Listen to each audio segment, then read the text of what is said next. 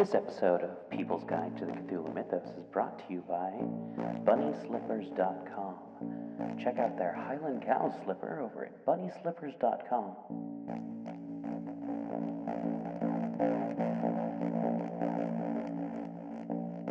People's Guide to the Cthulhu Mythos is hosted by D.B. Spitzer, edited and produced by him as well, and produced in Portland, Oregon at Badger's Drift Studio.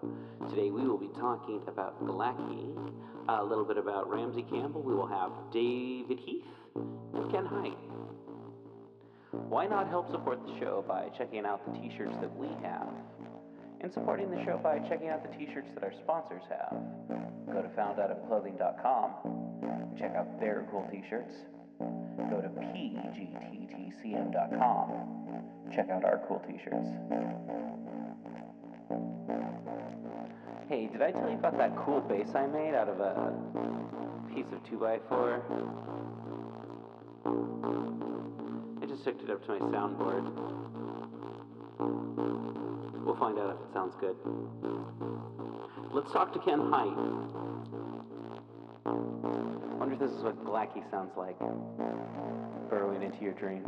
The spines. Maybe this is what it sounds like right before the green death takes you. I'll find out soon enough. There's not sunlight this year. Ugh, let's go. People's Guide to Cthulhu Mythos.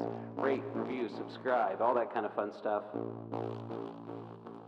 Go to Instagram. We are Cthulhu Guide Podcast.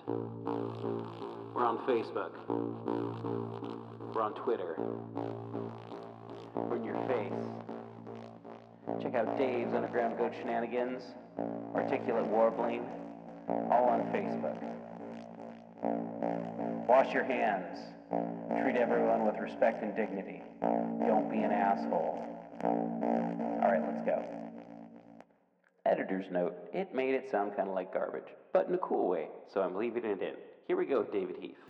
My name is David, and I've been asked by DB here to talk a little bit about one of my favorite non-Lovecraftian mythos deities, and that is Glaki. Glaki was created by Ramsey Campbell, and I talked a little bit about him when I talked about Campbell Country. He's basically this amphibious giant porcupine that has needles that have poison in it, and his cultists basically impale other people on these spines, and if it's done right, they get this sort of immortality, and they become kind of almost like a leech. If it's done wrong, then they become a zombie. And when Glaki is, for what we humans would describe as awake, these leech creatures, basically they share this interconnection with him. But when he's asleep, they get a little bit of their personality as well as their free will back. But they retain these flashes and memories and sort of crazy dreamlike bits of information from when they were possessed by Glaki. And as I said in the previous post when I was talking about Campbell Country, Glaki is a perfect deity for a keeper who wants to run a Call of Cthulhu adventure. You know, the first Call of Cthulhu adventure I ever wrote, for my players, it had Glaki, where you only could see the spikes, over the of the water, kind of like a shark fin. And then if, they took a plane and flew over the lake, they could see kind of the form underneath. One of my favorite games I ever ran was actually a GURPS Detachment 23. So they were a special unit that was tracking down weird things during World War II. And the players went to Skull Island, which during my game was occupied. It was in the South Pacific, and it was occupied by the Japanese. And so they went on a recon mission there, and they had to encounter, dinosaurs and other jungle creatures, and they found a crashed UFO. But they also found that the Japanese were doing this ritual to reach out to Glaki, who was in the bottom of a lake there. And part of the adventure as an NPC, I actually had them have Jenny Sparks, who's from the Authority. She's a century baby, so she lives 100 years. So she fought during World War II for the English Army, and her power is power of electricity. So she goes into the water and basically electrocutes Glaki, and then the players have to go and rescue her and revive her before she dies. But by electrocuting the lake, they were able to destroy this manifestation of Glaki. One of the last Call of Cthulhu games I played as a player was a Glaki adventure. And I bring this up again because I think it's very important to sort of preface what I'm going to say about this particular aspect of Glaki, is that a lot of it has been fine-tuned because of and for the different role-playing game supplements. And what we're going to now talk about is Glaki as the Revelator. So if you're going to be a major factor in mythos writing, you've got to bring to the table your own set of new occult books. And Lovecraft, started this with the Necronomicon, the most famous and the, most famous occult tomb in what we call the Cthulhu mythos. But, he even got the idea probably from Chambers, The King in Yellow. So Clark Ashton Smith, he creates the Book of Iban. Robert Bloch gets Divernus Mysteries. Robert E. Howard, gets Nameless Cults. Campbell can't be left out of this either. So he creates The Revelation of Glaki, which is a series of books. So remember how I said that when Glaki stabbed a person with its porcupine spines, and there was chemicals or ichor in it, and it made them into leeches. Well, when Glaki is awake, they are his complete slaves and do what he controls them. But when he's asleep, they've still got some memory of who they are, free will. They still partly who they are, but they have these flashes of this arcane occult knowledge from Glaki. And as such, his cultists start writing this down. And there's sort of, in this series of books, there's some for the masters and there's some for the servants. And what this does is, of course, it's mainly about the entities and deities that are in the geographical area or that maybe Glaki interacted with, because let's face it, Cthulhian deities are very sort of territorial, or they're very standoffish at least. And so they'll have some of this knowledge, and it works really good for a Campbell book, because this book, when he needs to do a narrative about this particular god, well, volume whatever talked about whatever, deity in the Campbell verse. And so it is a prop, it is a tool, but it's a little bit different in the fact that it's partly written by human beings, but human beings with a touch of the divine in them. And, we have Al-Hazarad, who studied all these mysteries and wrote down the Necronomicon. These are people that are, and I hate to use the word divine, but the supernatural was literally in them. And these are what their minds could absorb when they're in this undead form. So they're not quite humans anymore, but they're not the same as, pure essence of Glaki, and are able to basically put in a way that human beings can understand, because, they can't relay the true knowledge, power of Glaki. Only in some sort of written form that human beings can understand. These writings and scribblings, they're all sort of gathered up and made into 11 different books. So there's a 12th, maybe a 13th lost. So they're kind of the Gnostic, sort of the greater knowledge of Glocki that are lost. But as a keeper or a game master, that's great because, I'm going to do the 13th volume of the Revelations of Glocki, and it could be about anything you want it to be because no one else knows what it is. So to Campbell, this is his ticket into, the big boys table at the adult table at, the writers of Cthulhu Mythos. He has to have this to be up at that level. But it's also, a plot device. There's nothing wrong with plot devices. But we really get into the gritty and sort of the, nuts and bolts when it starts getting torn apart for role-playing games. And so he gives us basic outline. But we get, as these RPGs, we get more information what each volume was and had in it. So I'm going to talk about a little bit about different people's interpretations, and most of this I got as game supplements. And in my sort of version of the mythos, RPG games are completely usable canon, especially Chaosium. So each of these books basically have dedicated to one aspect of the mythos.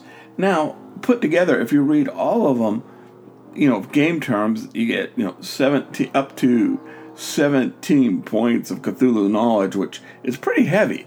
So together, it gives you this really sort of read together. You get this overarching idea of the true nature of the cosmos, but separate, each book gives you about one deity or alien usually. The first one talks about the witch cult, but it talks about Glocki, of course. And then there's another one about, the deity Biadest. And then there's another one about, the Sham. So it gives a keeper and a game master, I want them to know a little bit about this, alien that's, putting parasites in these creatures or these humans' brains to control them. But I'm not want to give them the whole, the picture there. They can with just, they're finding one book. But then if they get the entire library, you see how the pieces of the cruel galactic universe fit in. So in Chaosium's Keeper Guide Volume 2, it says that these basically writings, these notebooks that were made by Glocki's followers, and it wasn't just one person, it was different ones over the decades, were published in 1895 by Supremus Press, and it was believed to be from a renegade or a stolen from a member of the cult. And there's sort of an assumed dumbing down. You have the terrible divine knowledge from, being possessed by Glocki. Then you have the notes from, his worshippers.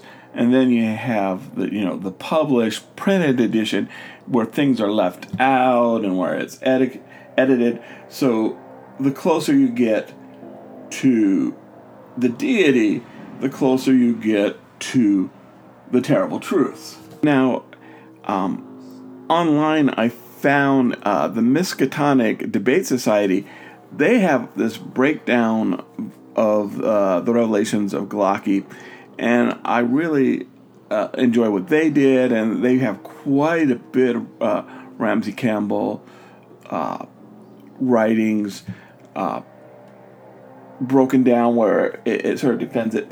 But they go on and they add some, and they add that there was also a Golden Goblin version of the book. And of course, that's what Lovecraft did, and several other. Is it sort of the really watered down version, where heavily edited to where it's more like the Golden Bough as a collection of folklore as opposed to true cosmic deity information and the true nature of the universe. And then they say this is from Cold Print, and it's been years since I've read Cold Print, so I'm gonna take their word for it, but that there was a comic book sort of science fiction version called the pulp called the Revelations of Glaaki, and that it's farther from the truth, but it's sort of this gateway that get people interested into Glaaki. And I have realized too that I just called him Glaaki, and to be honest, for years that's what I thought it was by just reading it. But everyone I've talked to, and you all know that I can barely pronounce English sometimes, let alone, these alien language names. But even though sometimes I fall back and call it Glaaki,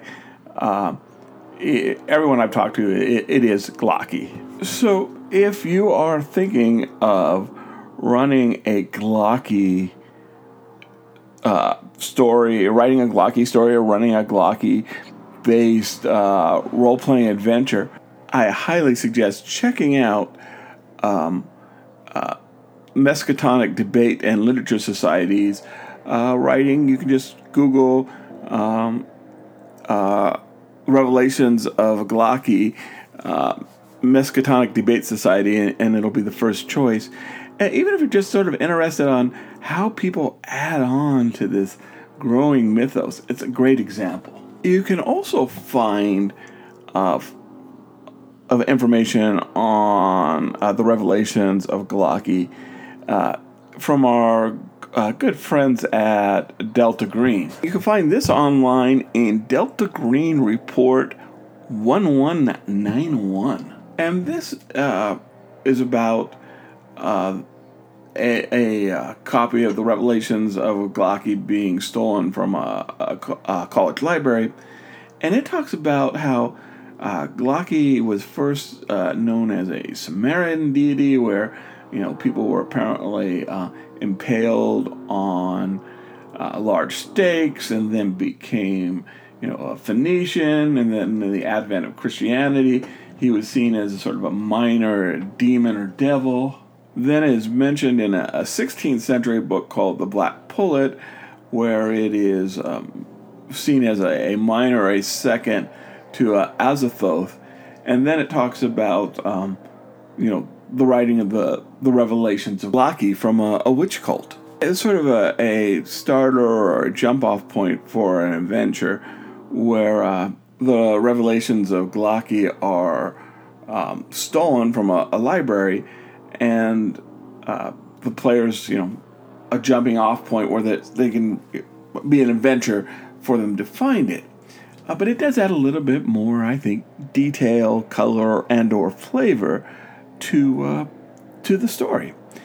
And hopefully, by sort of diving into the role-playing aspect, what's been written down, we get a little better idea of who Glaaki was. My name is David. I do a podcast called Dave's Underground Goat Shenanigans. I have a blog site called Dave's Corner of the Universe. And I don't know about you, but I am really in the mood to either run or play some sort of role-playing game which talks about or has a Glaaki in it. See you at the table. Thanks again, Dave, for talking about Glaaki. Up next, we're going to have Ken Hite. If you want to find out more about Dave, check out Dave's Underground Goat Shenanigans, Dave's Corner of the Universe, and of course, Dave's Corner of the Podcast. After we talk to Ken, Dave is going to talk more about Algernon Blackwood. All right, here we go with Ken. Hey everyone, welcome back to People's Guide to the Cthulhu Mythos. Today we have our guest. I hate to even call him a guest. A prominent position at People's Guide to the Cthulhu Mythos. Prominent Yes. unpaid position. Right. I'm more like the Kramer. I just sort of bust in and eat all your cereal. Yeah, I'm gonna have to get more Yes, cereal. Wacky neighbor. Yeah. How are you doing these days, Ken? Good enough. Chicago has turned the corner on the weather finally, so Nice. it's glorious outside. I can now hang out in my backyard. Everything's magical. Community is on Netflix, so that keeps me busy every That's now and super again. cool. And beginning to start some heavier research. I've got a couple of books on the Hellenistic era that are paying dividends. So Nice. yeah, it's not progress or productivity the way that we understand it, but Uh-huh. for 2020, it's pretty good, I guess, is what I'm Okay. saying. Okay. All right. I'm excited about that Hellenistic book. I'm super excited about Me that. too. Yeah, I'll be very excited about it. All right. So today we were going to be talking about Glaaki, which, Yeah. as in past segments, it's like, well, I need someone to talk about something because I can only read Wikipedia so many times and try and get something new out of it. So, People love Wikipedia, though. Stuff. oh yeah. And so I figured I'd have you on the show. My background on Glaaki is pretty much just from RPGs and descriptions from the RPGs about some yellow slug guy, if I'm correct, that came to Earth in a crater, is in Brychester, England, kind of, I don't know. And the Severn Valley is any of that right? I don't know what color Glaaki is. Okay. In my sort of mental image, he's more sort of slug colored than yellow. Gotcha. But I'm sure there's yellow slugs out there. I'm not being picky. I know that his servitors, the Glaakeen, get the green decay when they've been out in the sun too much. So maybe he's greenish. Oh, maybe. That's all I know. He arrived on Earth in a meteor that hit near a lake, or it hit and became a lake in the Severn Valley, which is a real valley in England. It's basically the valley between England and Wales, although Gloucestershire is kind of on both sides of the valley, and Wales is just a little bit over, but it's basically that area. Britchester is Ramsey Campbell's version of Arkham, basically. Yeah. He created it in a cycle of stories that were published by August Derleth for Arkham House as the inhabitant of the lake and less welcome tenants, and the sort of the title story of that collection, The Inhabitant of the Lake, is the story in which Glaaki is revealed to us. Aha. And he, as you say, he came to Earth in a meteor. The meteor made a lake. He lives underneath the lake, and he molds and shapes the dreams of people that are too near his lake. And at one point, a cult set up shop right down by the lake, built little houses there and lived, and wrote the Revelations of Glaaki, which was apparently a series of sort of dream diaries kept by everyone in the cult. Huh.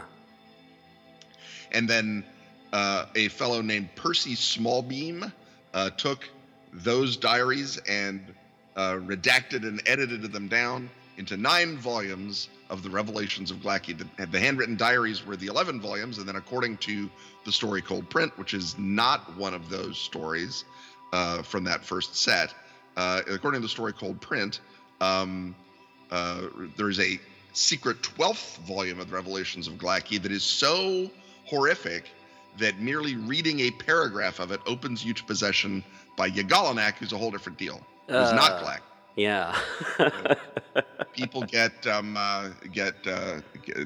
say, well, that's Ramsey Campbell's great old one is Yagalanak, and we all love Yagalanak because he's got no head and he's got mouths in his hands and he's great fun, and he likes the deviants. He's into the deviants.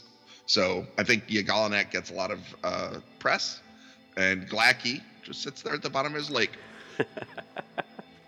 Yeah, he's described as being, I think, 10 feet around, and he's like a little tiny deep one, a great old one, and he's got pyramids on the underside of him, and I never know if they're pointed pyramids, or if the points touch his belly and he walks on the bottom of the pyramids. Yeah. Just the notion of pyramidal feet is weird, and then.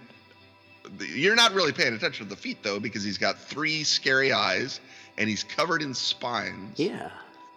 And when his spines get you, you become one of the Glakeen, one of the not undead, but sort of preserved dead. And then you just sort of do his bidding. Huh. And the spine pumps a venom into you, and so you become a little stiff when you move around.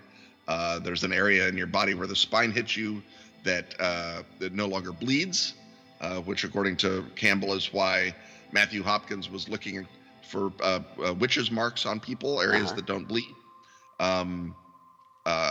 He was looking, of course, over in Essex and East Anglia, which is the whole other side of the island from the Severn Valley. So he was probably just finding innocent people with moles. But in the Severn Valley, if you've got an area that doesn't bleed, then yeah, that's where the Glakeen spine got you, and you were.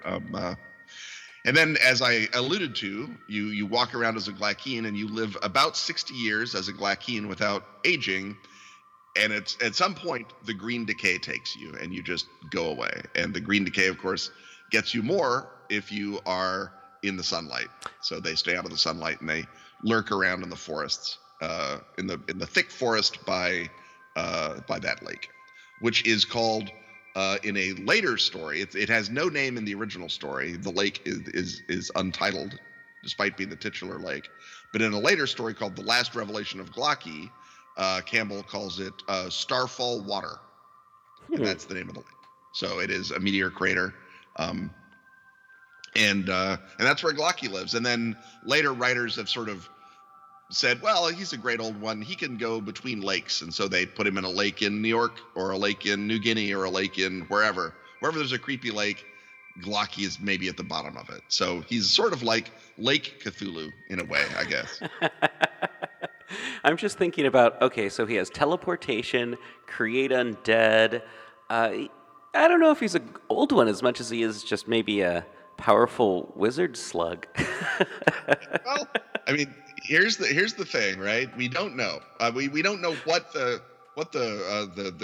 certification process is to become a great old one. But on the one hand, he was able to keep the meteor that his dead city was on. Apparently, a planet blew up at some point in the eons away past and way out in space, and a meteor, an asteroid fragment that had a city on it, survived, and apparently it survived thanks to Glaki's power. Okay.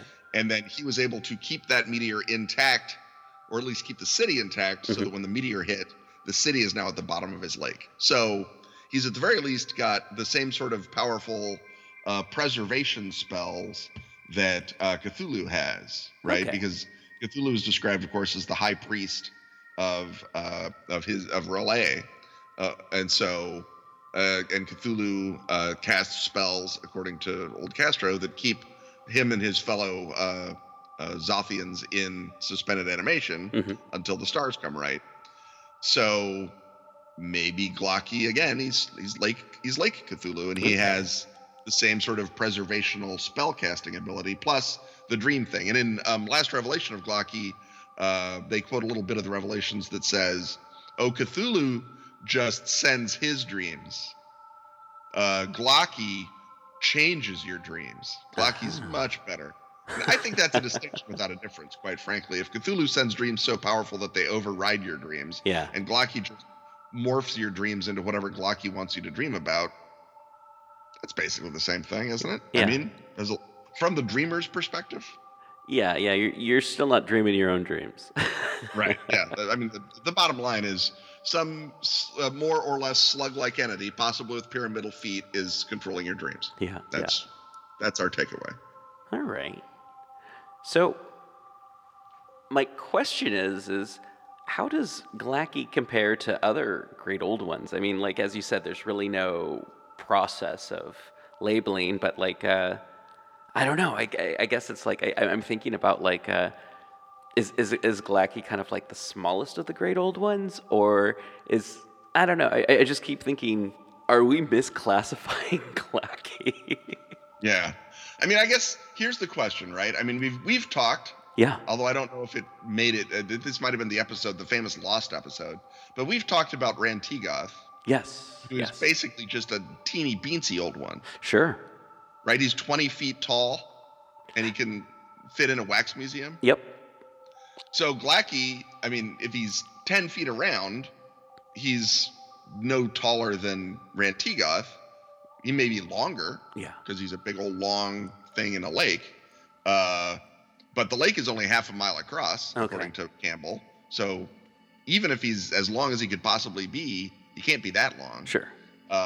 So not compared to Cthulhu, who is a mountain size.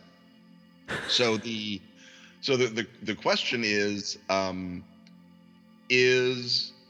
Glaaki, what, like you say, what makes a great old one? Is it just sheer power? Does Glaaki have the power? Is it the fact of a human cult makes you a great old one, and the whole cosmos is full of psychic space slugs that have some magic, but unless they get worshipped by humans or Mego or something, they're not really great old ones? Yeah. And then, of course, that leads to the other question of races like the Mego, species like the Mego, they worship Nyarlathotep, we know that. Yeah. And they placate Shub-Niggurath, at least while they're on Earth. But they don't really seem to worship or care about Cthulhu or any of the sort of, great old one step. Yeah. Right? They've got the gods that they're very concerned with. The Shan, of course, worship Azathoth, etc. But I think if you're at that next level of evolution, if you're one of the top dog species like the Mego, great old ones are more like a traffic hazard than they are a god. I don't know that Mego would have a Cthulhu cult, although they might have a Yog-Sothoth cult, right? Yeah. So maybe that's I mean, we have the top line is, if you're worshipped by the Mego, you're a god. If you're worshipped by people or something similarly feckless and worthless, like the Vormi or whoever, you're a great old one. Okay. And of course, the serpent folk worship both Yig and Tsathoggua, so that sort of puts them down on our level. Okay. Or it implies that our math is wrong and there's actually some, Mego cult of Cthulhu off on his home planet worshiping the place that he left and saying that when the stars come right, he's going to come back and restore everything. All right. So who can say? But yeah, he's kind of small. He doesn't seem to be able to he's I mean, R'lyeh is at the literal pole of inaccessibility on Earth. It's as far as it can be from anywhere. And Cthulhu is able to force his dreams into the entire world, at least when there's an earthquake. And even, when there's not, his dreams, seep in and give people, magic inspiration in Arabia or China. So that's, continents away. But Glaaki doesn't really seem to be able to dream much past his lake. Huh. It's kind of like part of my brain's going like, maybe great old ones are like goldfish. They're only as big as the amount of water that they're left in. As big as their jar. Maybe. I mean, we know that they're that they are sort of rubbery and plastic and expand. Yeah. By and large, so that's a possibility. Oh yeah. So, how if you were going to, I don't know, recommend like if I guess I'm asking you, how would you use Glaaki in a RPG or a short story? Like of course have like a body of water, but what kind of elements does like Glaaki bring to a story? Is there kind of like, like Hastur has kind of like decay and Cthulhu madness, and people always kind of like hang certain tropes on certain great old ones. Does Glaaki have anything besides, I don't know, being British and Living at a lake. Living in a lake. I mean, I guess, obviously, a good author can make a great story about anything. Sure. And in Children of Glaaki, you've got some very good authors indeed. You've got Nick Mamonis, you've got Oren Gray, you've got a number of really good writers. And like most Cthulhu Mythos anthologies, it's in terms of quality, it's wildly all over the map. Yeah.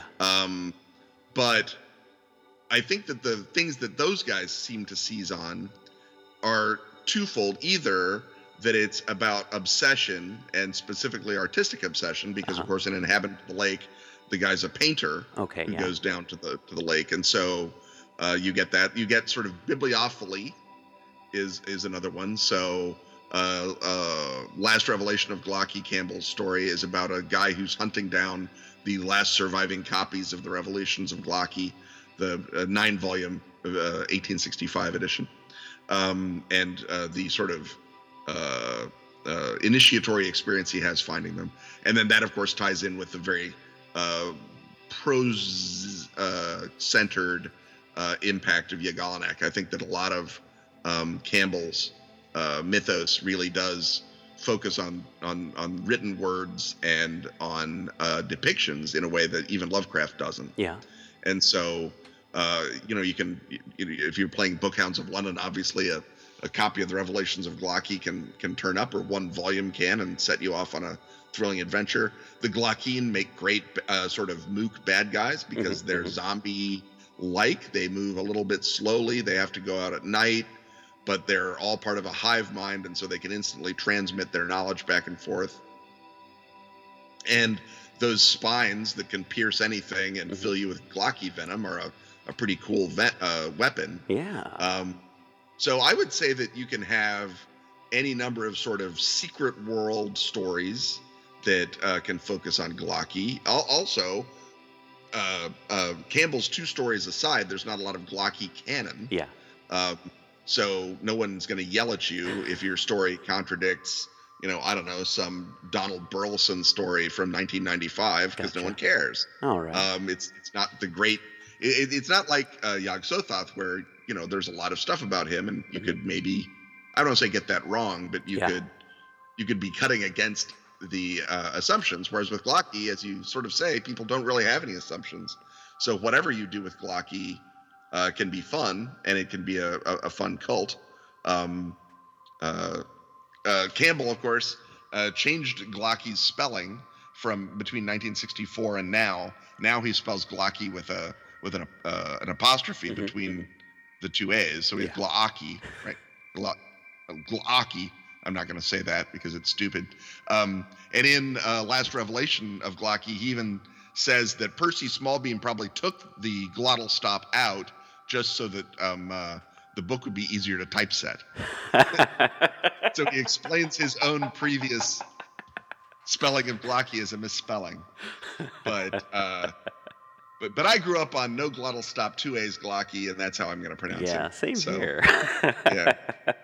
But you could imagine, because if you wanted to have, I don't know, you could have 2 cults of Glaaki, one that worships him in the small beam tradition with no glottal stop, and the other that's like, no, that's the false Glaaki, that's the seeming of Glaaki. True Glaaki is Glaaki, and we worship proper Glaaki with the handwritten revelations, and you can imagine sort of a Reform and Orthodox Glaakiist or cults having a war, and you're caught between 2 of them, and neither of them is anywhere near the lake, so their supply of Glaaki spines is limited.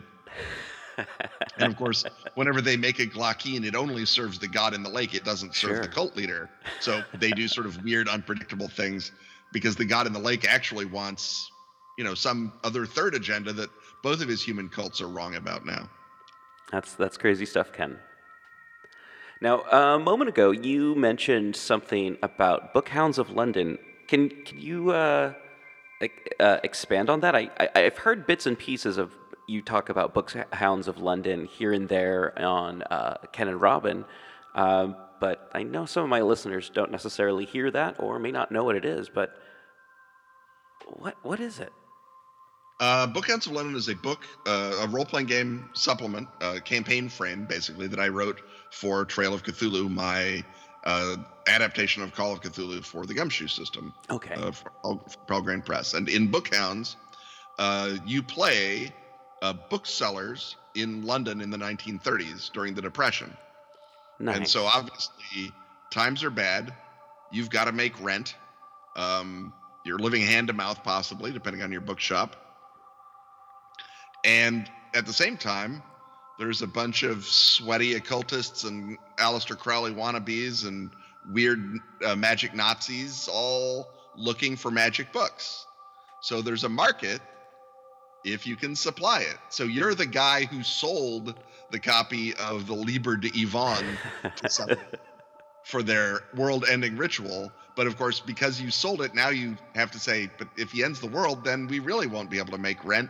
So you're sort of caught into it on the back end and dragged into this sort of sewer of a Cthulhu Mythos universe, basically because if you don't, someone else will, and then they won't be able to stop it. So you are sort of forced by economic pressure to involve yourself in the mythos. So it's about London in the 1930s. It's about the book trade. It's sort of the Ninth Gate, or the Club Dumas, if you're a literary person. Yeah. In that way, with those types of characters going around finding magic books, that was a big inspiration for it.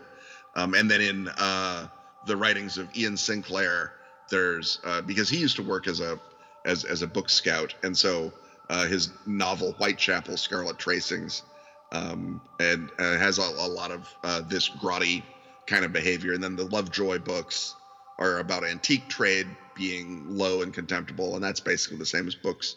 So there's lots of source material to draw on, and that's sort of the ones that I drew on when sort of imagining this market or this ecosystem of guys who have to sell mythos tomes in order to survive, but they don't want to die, and they're not cultists, so maybe they sell a forgery, maybe they take out the pentacle that lets you bind the thing, and they just hope that it eats the sorcerer and solves the problem.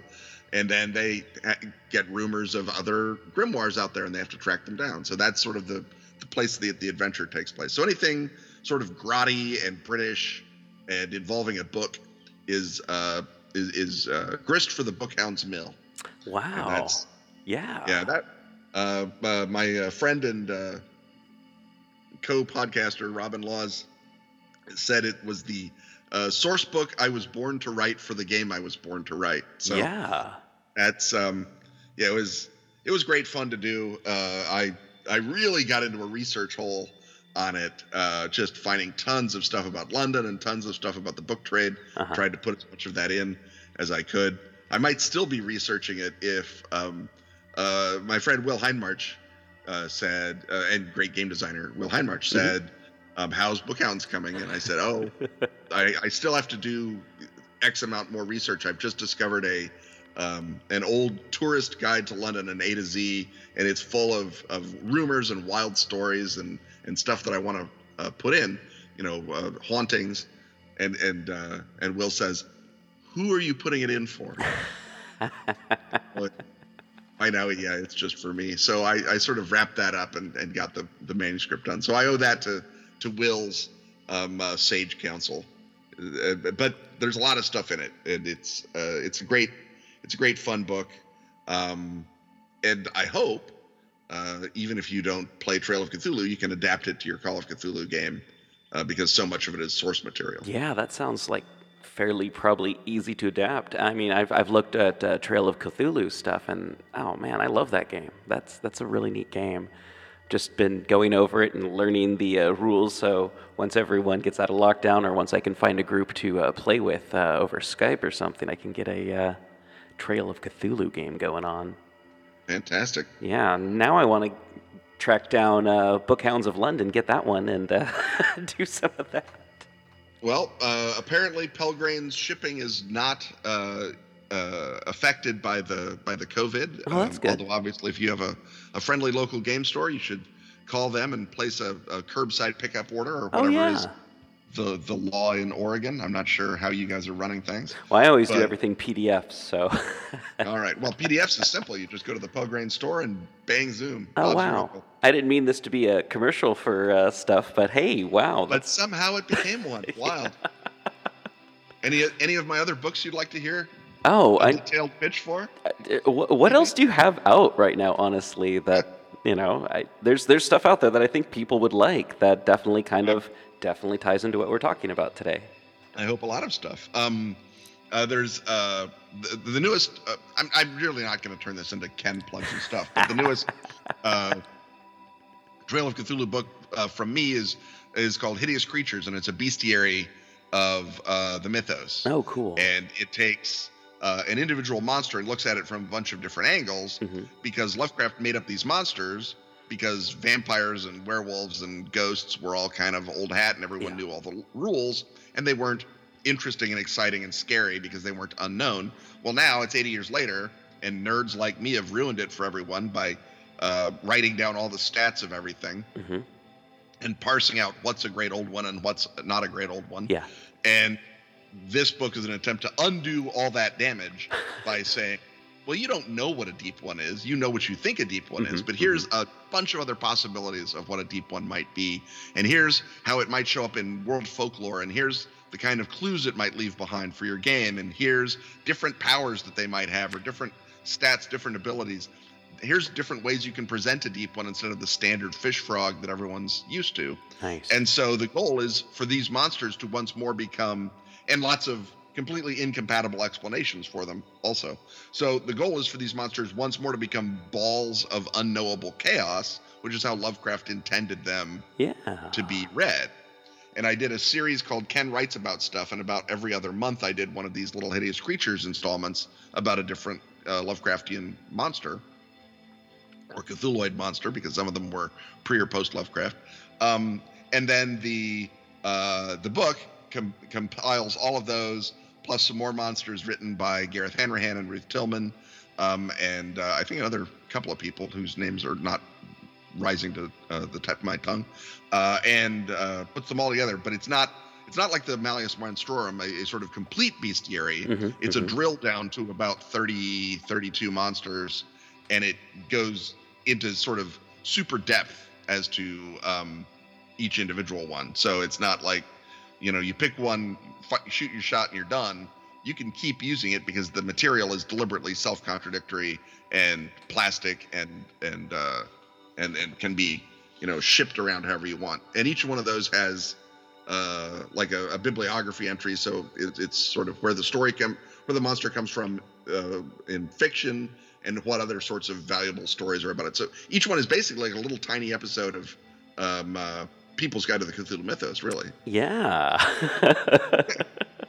So that's why I thought that Hideous Creatures might be a good thing to plug, because if you like this show, this is basically what I'm doing. Cool. is this show, but for each of those monsters. Nice. That's so cool. I have to pick that up. I haven't bought any PDFs lately. But yeah, no, I definitely have to check out the Pelgrane store and find out what's going on there. Something I was thinking about, a way that one could possibly use Glaaki would be in a Delta Green campaign for like Aquarius to deal with. I don't know. You mean Pisces? Pisces, yeah. Right. Project Aquarius or something like that. I got confused with. Yeah, Pisces. Yeah. I knew it had something to do with fish or water. I'm sure that the ongoing Pisces adventures, which are tangled up with other things in the Severn Valley, not to be spoilers, they might distract them from Glaaki and his troubles. But if in 1964 he's already basically in charge of that lake, maybe by 2020 he's figured out some way to send his vile dreams all over England and cause all kind of trouble. Or create a cottage community of artists to come to the lake. Exactly. Or a biotech company has been fed his Glaaki venom from his spines and is making it and distributing it under the guise of some other thing. Oh, that sounds like something Cody Goodfellow would write about. Yep. Yeah, I think Cody Goodfellow is great to read for whatever you're doing. Okay. Stuff is very strong. So I think that there's definitely, you could get a sort of a Quatermass or unit or Torchwood sort of a vibe out of Glocky. I think he feels very like a Doctor Who villain in a lot of ways, because he comes from space, and his powers aren't magic; they're biotech or they're psychic. So I feel like that's sort of, he has less of a fantasy vibe, I think, than most of the creatures, certainly than, say, Tsathoggua or some of these other guys. Yeah, no, and I could imagine Glaaki being used either as kind of like a monster of the week, one and done, or kind of like, slow reveal that it's not just a cult. Oh my goodness, no, they're worshiping this thing in the lake, kind of like. And the fun thing is, if you track down a Glocky cult and it's way the heck on the other side of England, either because his dreams have gotten more powerful or because they've got their own source of venom somewhere. Yeah. And you're like, you fight the Glocky zombies and their sort of puffy thing that they're growing in a lake somewhere, and you're like, okay, that's done. And it's like, oh no, that's not the lake. The lake is in Gloucestershire. Gloucestershire. Even saying be a Cthulhuoid experience. Gloucestershire. Gloucestershire. I used to sell British cheese. And so you have to go, and then you have to actually go to the lake, which of course is not a good thing. I think there's a story in Children of Glocky about sort of the lake becoming like a Loch Ness sort of cryptid spot, so that people who are trying to see the monster go and hang out by the shore of it. And of course, cryptid tourism, if cryptids not just are real, but if cryptids are extrusions of the mythos, cryptid tourism is basically just inviting yourself to get possessed or worse. Yeah. So you could play with that. Again, like I'm pretty sure someone has done it in Children of Glocky. Yeah. Wow, that's so much Glaaki. So much Glaaki. Do you want to hear my fun theory? Sure. And I think this is only mine. Always. All right. We know from the story Inhabitant of the Lake that Glacky's on a meteor and he hits England and he makes that meteoric crater. And it's a pretty big crater. It's a half mile across. That implies a big impact. All right. And we also know that this happens after the period of ancient Egypt, because in the story, Campbell says that there are heretics of Glaaki who believe that Glacky's spines are found in mummies, some certain mummies, very Lovecraftian use of certain, and that somehow the pharaohs had drawn Glacky's spines to them through the angles of Tog Klatur, which is a different thing that comes up in, I think, Render of the Veils. So we know that he hits after ancient Egypt times. He doesn't hit in the primordial past. He hits in the historical past. Okay. And we know that he's already landed by Matthew Hopkins' time, because Matthew Hopkins is looking for witches who have the Glocky spot, right? So we know that his landing has to be roughly somewhere between 1000 BC, let's just say, or even 300 BC, and 1600 AD, and probably earlier rather than later, just because the legend has to have spread. So my theory is that the great climate catastrophe that envelops the world between 535 and 540 AD, and you can see it, tree rings get smaller, the Greenland ice core gets thicker, there's acid rain in them, indicating that there's some sort of global fallout situation, and then of course that period of history, simultaneous disasters overcome China and the Byzantine Empire, and the Dark Ages in Europe really sort of get going right around then. The Olmec civilization, I think, falls apart. There's lots of stuff that happens right in that little window of time. That's also right about the time that King Arthur is running around in England. Gotcha. Right? That the Saxon Gotcha. invasions stopped because of King Arthur, like right about then. Maybe Arthur's a little before, maybe he's right then, whatever. What if the fall of Glaaki is literally the dolorous blow from Arthurian literature? And that's why Arthur has to find the Holy Grail, is to heal the land because Glaaki got punched into it. Yeah. Britain basically gets hit by the biggest Glaaki spine of all, that meteor. And you can imagine Arthur fighting Glaakine zombies that have just like emerged from all the dead bodies left when that meteor hit. You can tie in all kinds of great Arthurian stuff. Yeah, because there's nothing about lake legends. Right? No, nothing mysterious lying in a lake messing with King Arthur. That's not a thing. So yeah, if you want Arthur to be a Glaaki cultist, right? Yeah. Excalibur is one of the spines of Glaaki, and that's why it can go through everything.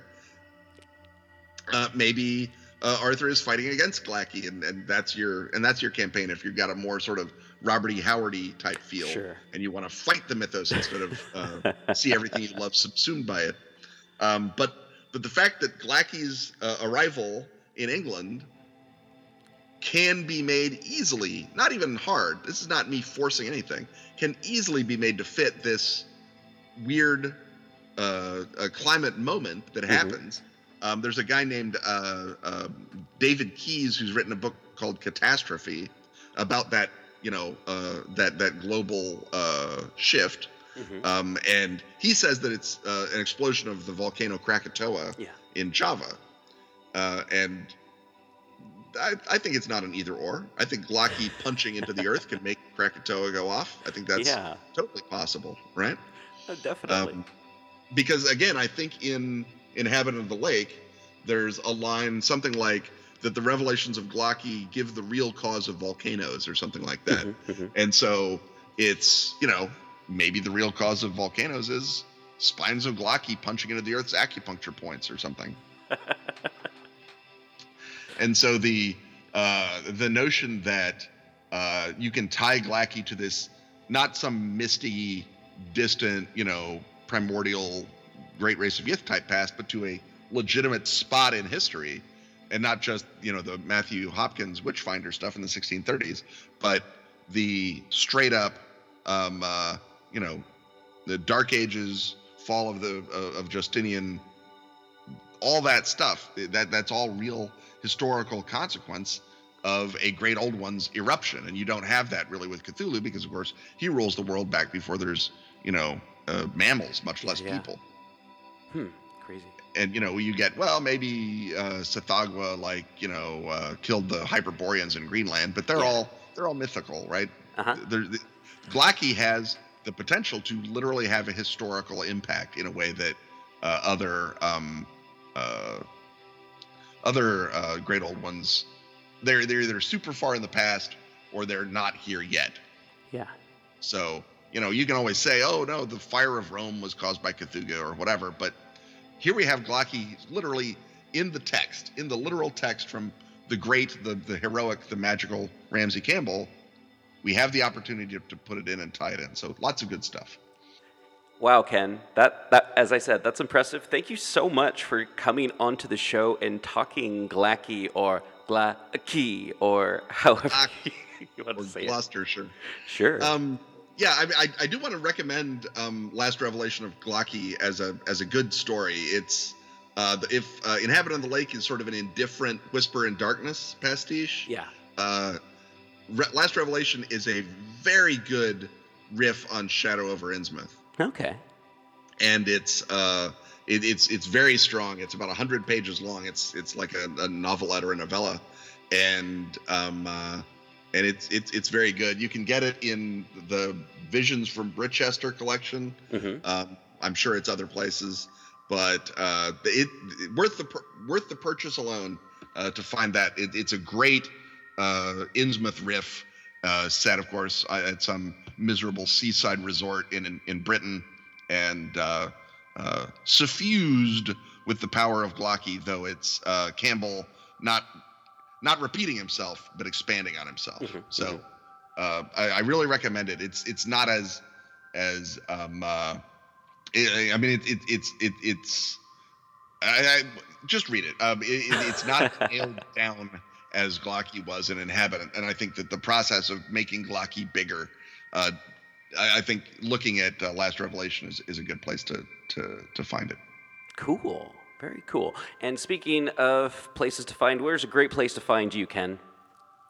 As always, every Friday, Ken and Robin talk about stuff.com. We drop another episode of the podcast. And on the Twitters at Kenneth Hite and on Facebook. I'm those places. All right. And obviously, DB will be jumping off to the Pelgrane Press web store, and you can too. Or, as I say, call your friendly local game store and say, "Hey, do you have that book, Bookhounds of London and Hideous Creatures? I'd like to swing by and pick them up in a safe, no-contact manner." Yeah, support your local bookstore. Right. All right. Well, Ken, thank you again so much, and we'll have you on next time, I'm sure, to talk about, I think we're talking about toad-shaped gods. Toad-shaped gods. Yes, because there's a couple of them. If only I could think of one. If only I could think of one. All right, Ken. We'll talk to you next time. Bye. Wow, that was so great. Thanks again, Ken. And hey, everyone, if you want to thank Ken, you can go to Ken and Robin Talk About Stuff. Look for their Patreon. Give them $1 or $5. And if you want to help us out, give us $1 or $5. Go to pgttcm.com. Look for the store. We've got t-shirts there. You can help us out by buying t-shirts. Also, if you go to the RSS feed or if you go to pgttcm.com, there's all kinds of stuff on how to become a patron of the show and help the show out. Or hey, go to paypal.me/pgttcm and donate whatever you want. And that'll go directly to me so I can keep the show running, pay bills for the show, I don't know, just buy snacks for when I'm editing, basic stuff like that, energy drinks. So yeah, here's David Heath talking about Algernon Blackwood. And if you want to find out more about what David Heath's got going on this podcast feed, we've got Dave's Underground Goat Shenanigans and various Dave's Corner of the Podcast and Dave's Supplemental stuff. Just look for the name Dave, and generally it will be David Heath, even though I think there's like one or two David Flora. So yeah, David Heath, great contributor to the show. And speaking of the show, this is the penultimate episode of Season 11. We're going to be hopping into Season 12 very soon. There will be some format changes. And, there's been format changes on the show throughout the years and stuff, good or bad. I don't know.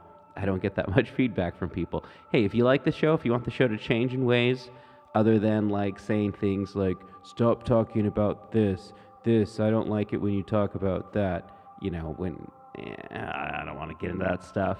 Anyway, not about the subject matter, but how the shows run and put together or anything like that. If there's anything you want to see, anything you don't want to see, let me know. If you want a mailbag section, that'd be great. If you want to see a fan site, we can do that. If you want to know about upcoming readings and stuff like that, so you can read ahead, so that you can read along, so that you can do research and maybe send in some audio or something like that. Next season's going to be a lot more different people helping out on the show, and it's going to grow a little bit. So check out season 12. It's going to be it's the most ambitious season we have yet. So it just keeps growing. It's this podcast is like a shoggoth. So yeah, here's David Heath talking about Algernon Blackwood. Rate, review, subscribe, tell your friends, buy a t-shirt. I love you. Hey everybody, this is David, and I'm here to talk about Algernon Blackwood. Now, I am sure that this fine program has much more knowledgeable, much more articulate people talking about Blackwood than me. And so I'm going to let the professionals discuss more of who he is. We're going to go some history, but I'm going to do basically what I normally do. I'm going to tell you some personal stories and some quirky trivia. And I realize that there is probably someone who is either going on before or after me or on a different episode of this podcast who's going to be much more academic, probably more interesting, but maybe not as quirky. What can you say about Algernon Henry Blackwood other than if you are going to write weird fiction, the dude won the cool name lottery? I mean, can you imagine much better name for a weird fiction writer than Algernon Blackwood? It's like, for a weird fiction writer, that's like getting the name James Bond for a spy. Blackwood. Algernon Blackwood. And it was the guy's real given name. That's who he was born. I mean, Blackwood is such a cool name that for like 3 years in the early 2000s, Lincoln named their luxury truck the Blackwood. And now I'm sure it didn't have anything to do with the writer, but there are some examples of people using his name.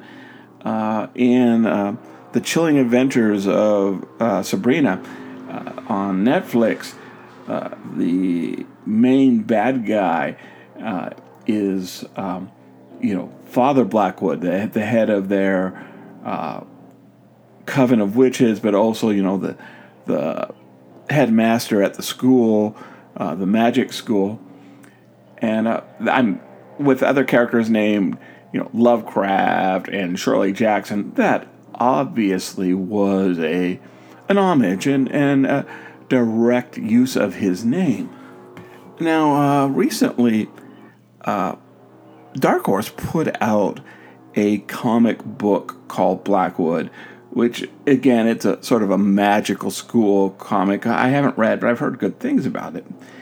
And last year in 2019, I was at Rose City Comic Con, and I was getting ready for a presentation I was doing in the H.P. Lovecraft Film Festival about Lovecraft and comics. And since, Blackwood is nominally, he was definitely an influence of Lovecraft, and we're going to talk a little bit more about that, but he's, nominally related to the Cthulhu mythos. I went up to the Dark Horse booth where there were several top people with this comic, and I asked if it was inspired by, the name was inspired by, Algernon Blackwood. And the person who I talked to wasn't the author, but pretty high up in the importance of what was done on the comic, looked at me and didn't have the faintest idea of who I was talking about. And when I mentioned this, and I'm not going to say the name of the person I talked to, but when I mentioned that I talked to a person pretty high up on the comic at the Lovecraft panel, I was guaranteed by the audience, Evan Dorkin, the actual writer, the audience guaranteed me that he knew who Blackwood was and was influenced with the choice. And I think that's kind of representative that in a lot of ways, Blackwood is remembered, and he's an amazing and astonishing human being, but he's remembered more for his influence than his work. But he didn't just write weird fiction. He wrote plays, he wrote short stories, he wrote children's stories. And I haven't read any of his children's stories, but again, I've heard that they're very good for what they are. But it kind of weirds me out in the same way knowing that Ian Fleming, who created James Bond, wrote Chitty Chitty Bang Bang. I mean, it just kind of creepy that this guy who writes so scary, weird fiction also wrote children's stories. And one of his stories, or books, was called Prisoner in Fairyland. And this was made into a play called The Starlight Express. And for a brief period of time, I confused The Starlight Express with Andrew Lloyd Webber's Starlight Express, which is kind of like sexy Thomas the Train Engine on roller skates. Apparently, these two plays don't have anything in common. In fact, Blackwood's The Starlight Express bombed. And this did terrible. And it's sad because it just didn't really translate well to a play. But also, I guess it was kind of a cheap production, the first one. And it just really didn't go there much from there. So, Blackwood, it's fair to say, was very prolific. In fact, we may not have all of his stories. Back we went down, during this time, it was not uncommon for newspapers to run fiction, and maybe even serial fiction. And so he would often, at short notice, newspapers say, "Hey, we need something in our scary story, fiction." And so he would just jot something out right away. So he was fast and he was prolific when he had to be. But of all of his writings, I would say the average, weird horror fan, fan of the pulps that he influenced, the two big ones are going to be The Willows and The Wendigo, the two W's. And Lovecraft is he's going to like Blackwood. He's going to say so, in his writing and in his letters. But it's going to be August Derleth that is going to fall in love with the Wendigo and basically produce 3 different versions of it, which, it's plagiarism, it's copying, but in his non-directly tied in, stolen Lovecraft stuff, Ithaquat, which came out of Derleth's basically fan fiction rewriting of the Wendigo, it's a good story. The plot and idea is taken from someone else. It's bluntly stolen from Blackwood, but it's a good story. And as the B-listers of the Cthulhu mythos, I love Ithaquat, so it sort of stinks that it was so blatantly ripped off, but I like it. And the Willows, which Lovecraft just praised, it's a good personification of nature as horror story. Yeah, absolutely a great story. And the one thing that you definitely sort of, just looking at it, see that ties these two stories, a Wendigo and Willows, besides the W, is, they're both outdoor stories. And because Blackwood was an outdoorsman, he liked camping, he liked canoeing, he took the things he liked in life, and he put them in his stories. And that's completely fair. That's not a cheat in any way. You notice in some of his stories talk about drug use and occult. He was an occultist, investigating haunted houses. Yes, he was maybe not early, but ghost hunter, as basically say. So, he writes stories about, spirits possessing people in barns. Maybe not the actual possession part, but a lot of the descriptions and the people and what it feels like to be in the barns and stuff chasing ghosts are drawn on his personal experiences. Which again kind of is strange that, a drug-using follower of Crowley who investigates ghosts wrote children books, but again, that's life. And, it definitely, besides being a good writer, he is just very, very influential. And I couldn't see Daedalus or Lovecraft or even in some way Makeham's writings being the way they are if Blackwood hadn't written also. Now, I'm going to let the more detailed parts of his life, I'm sure that they'll have someone more scholarly and academic and probably better looking than I tell that part of the story. I just wanted to share some of my quirky sort of feelings about the guy and just how grateful I am that he is an influence in weird fiction. And even though really he predated the pulps, but I think he was greatly influential in the pulps. My name is David, and I do a podcast. It's called Dave's Underground Goat Shenanigans, and hope to see you there.